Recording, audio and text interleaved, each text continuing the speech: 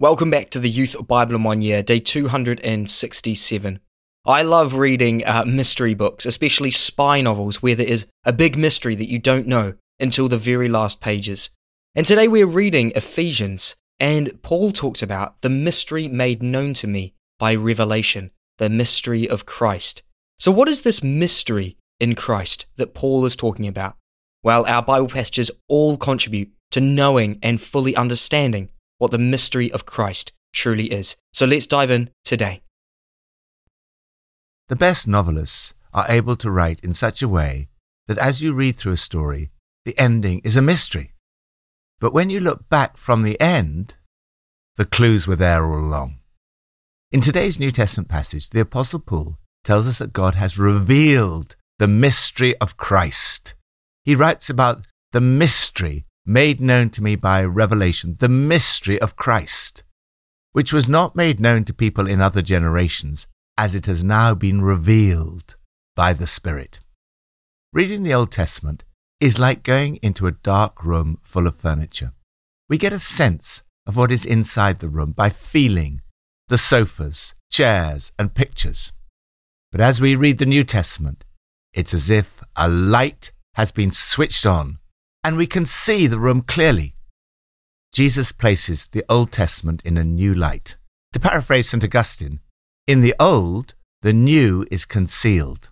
In the new, the old is revealed. Jesus is the climax of God's great plan for the world. Thus Paul writes, "My task is to bring out in the open and make plain what God, who created all this in the first place, has been doing in secret and behind the scenes all along." The word Paul uses, photosai, means to turn the light on so that people can see. The secret God reveals in Jesus is reconciliation, not only with God, but also with one another. Paul tells us this mystery is that through the gospel, the Gentiles are heirs together with Israel, members together of one body, and sharers together in the promise in Christ Jesus. Both Jews and Gentiles can now approach God on equal terms.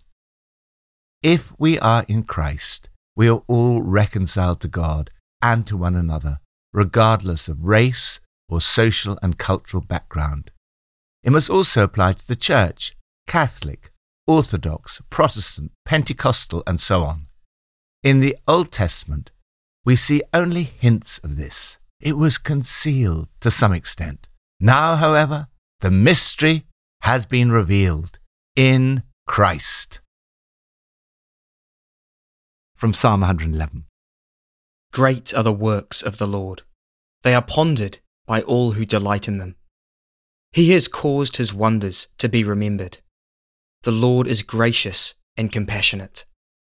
He has shown his people the power of his works, giving them the lands of other nations. He provided redemption for his people. He ordained his covenant forever. Holy and awesome is his name. The fear of the Lord is the beginning of wisdom. All who follow his precepts have good understanding. To him belongs eternal praise. God's wisdom is revealed. Knowledge is good. God's works are so great, worth a lifetime of study. Wisdom is better. Wisdom is the right use of knowledge. The psalmist writes that the fear of the Lord is the beginning of wisdom. True wisdom begins with respecting, revering, honouring and worshipping God. He is so personal and holy, worthy of our respect. Like other Old Testament writers, he caught a glimpse of this wisdom. He saw the greatness of all that God had done. He saw that the Lord is gracious and compassionate. He realized that God loved and wanted to redeem his people. But his attitude to other nations is not yet expanded by this revelation of Christ and the gospel. None of our ancestors understood this. In Christ, these nations are included in God's love, and they become part of his church, As we see in today's New Testament passage, this is how the manifold wisdom of God is revealed. Lord, help us in the church to reveal the manifold wisdom of God as people are reconciled to you and to one another. New Testament from Ephesians 3. In reading this then, you will be able to understand my insight into the mystery of Christ, which was not made known to people in other generations, as it has now been revealed by the Spirit to God's holy apostles and prophets. This mystery is that through the gospel the Gentiles are heirs together with Israel, members together of one body, and sharers together in the promise in Christ Jesus. I became a servant of this gospel by the gift of God's grace given me through the working of his power. Although I am less than the least of all the Lord's people, this grace was given to me, to preach to the Gentiles the boundless riches of Christ, and to make plain to everyone the administration of this mystery, which for ages past was kept hidden in God, who created all things. His intent was that now, through the church, the manifold wisdom of God should be made known to the rulers and authorities in the heavenly realms, according to his eternal purpose that he accomplished in Christ Jesus our Lord. I pray that out of his glorious riches he might strengthen you with power through his Spirit in your inner being, so that Christ may dwell in your hearts through faith. And I pray that you, being rooted and established in love, may have power, together with all the Lord's holy people, to grasp how wide and long and high and deep is the love of Christ, and to know this love that surpasses knowledge, that you may be filled to the measure of all the fullness of God. God's power is revealed. Do you want to be useful to God? Do you want to make a difference in your family and with your friends, in your school, university or workplace, to the nation and to the world? This passage not only reveals the mystery of Christ, but it also shows you how, as a result, your life can make an impact. Paul concludes, God can do anything, you know, far more than you could ever imagine or guess or request in your wildest dreams. How is this possible? Paul's answer is that it is possible according to his power that is at work within us. Where does this power come from? First, the power of the gospel. Power does not come from your position, wealth, title, or circumstances in life. Paul himself was a prisoner. It doesn't come from human greatness. Paul writes, I'm less than the least of all God's people. Power doesn't come from lording it over people. Paul writes, I became a servant. Rather, it comes from the message of the gospel that Paul described in this passage. The gospel is the power of God for the salvation of everyone who believes. Second, the power of unity. We are co-heirs, sons and daughters of God the Father. We are brothers and sisters, inheritors together in the promises of Christ Jesus. We are co-members, belonging to the same body of Christ. We are united in Jesus Christ, co-sharers of the promised Holy Spirit. This unity is extraordinarily powerful. His intent was that now through the church, the manifold wisdom of God should be made known to the rulers and authorities in the heavenly realms, according to his eternal purpose, which he accomplished in Christ Jesus our Lord. The use of manifold here refers to the multifaceted wisdom of God. It is multiracial and multicultural. God has brought everybody together in his church.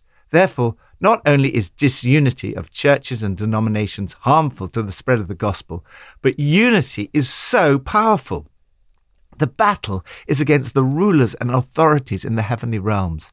These powers operate through the economic, social, and political structures and institutions of human society, and beyond into the entire cosmos.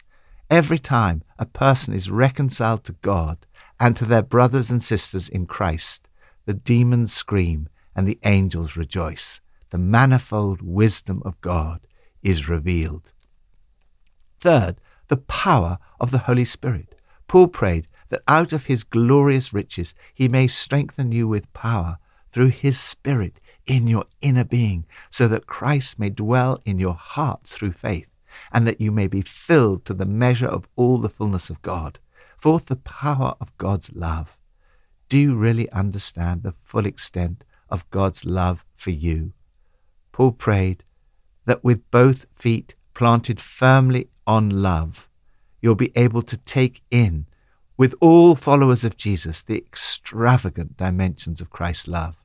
Reach out and experience the breadth, test its length, plumb the depth, rise to the heights, live full lives, full in the fullness of God.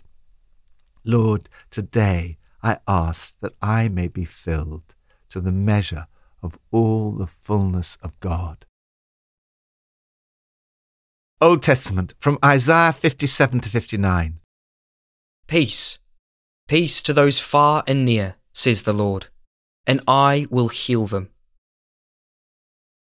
Is not this the kind of fasting I have chosen? To loose the chains of injustice and untie the cords of the yoke, to set the oppressed free and break every yoke? Is it not to share your food with the hungry and to provide the poor wanderer with shelter? When you see the naked, to clothe them, and not to turn away from your own flesh and blood? Then you will call, and the Lord will answer. You will cry for help, and he will say, Here am I. If you do away with the yoke of oppression, with the pointing finger and malicious talk, and if you spend yourselves on behalf of the hungry, and satisfy the needs of the oppressed, then your light will rise in the darkness, and your night will become like the noonday. God's love is revealed. In the Old Testament, and particularly in Isaiah, you can see hints of the expansive love of God and how his love extends beyond the people of Israel to all the people on earth. In this passage for today, we get a glimpse of this love. The Lord says, peace, peace, to him who is far off, both Jew and Gentile, and to him who is near. Paul seems to interpret these passages of Isaiah as anticipating the inclusion of the Gentiles in God's love. Isaiah then goes on to show how God's people should reflect this amazing love in the way they treat the poor and marginalized around them. Mere religious activity is of no avail. God is looking for a love that will break the chains of injustice, get rid of exploitation in the workplace, free the oppressed, cancel debts. He's looking for a love that will lead you to sharing your food with the hungry, inviting the homeless poor into your homes, putting clothes on the shivering ill-clad, being available to your own families. This is a love that will ensure that you spend yourself on behalf of the hungry and satisfy the needs of the oppressed. True love for our neighbour must include a passion for social justice, to loose the chains of injustice and social action.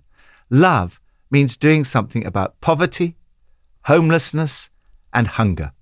These words challenge us today about how we respond to poverty, climate change, racial injustice, and the refugee crisis that is across the whole world.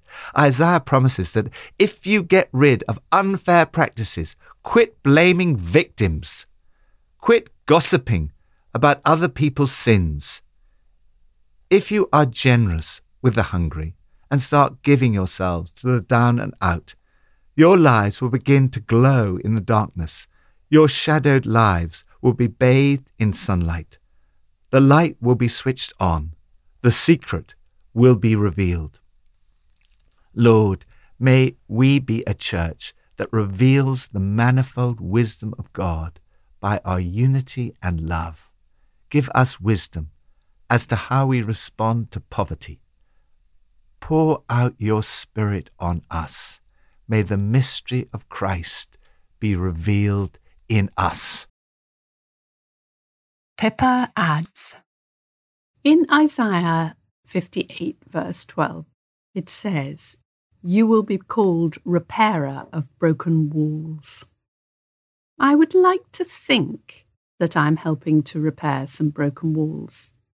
Whether it is in a relationship that needs tending, a problem at work, or a person who's struggling in life, let us open our eyes to the things that are broken around us that we might be able to help restore them today.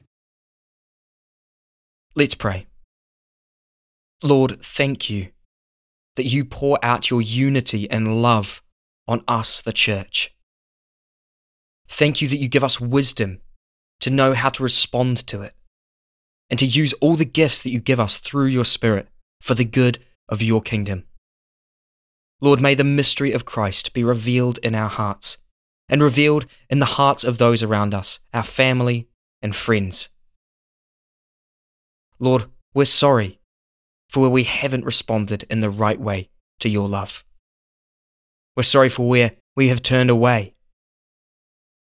We come back to you now. We ask for forgiveness. Pour out your healing hand upon us now. Renew our spirits and keep us going for the day ahead. In Jesus' name, amen.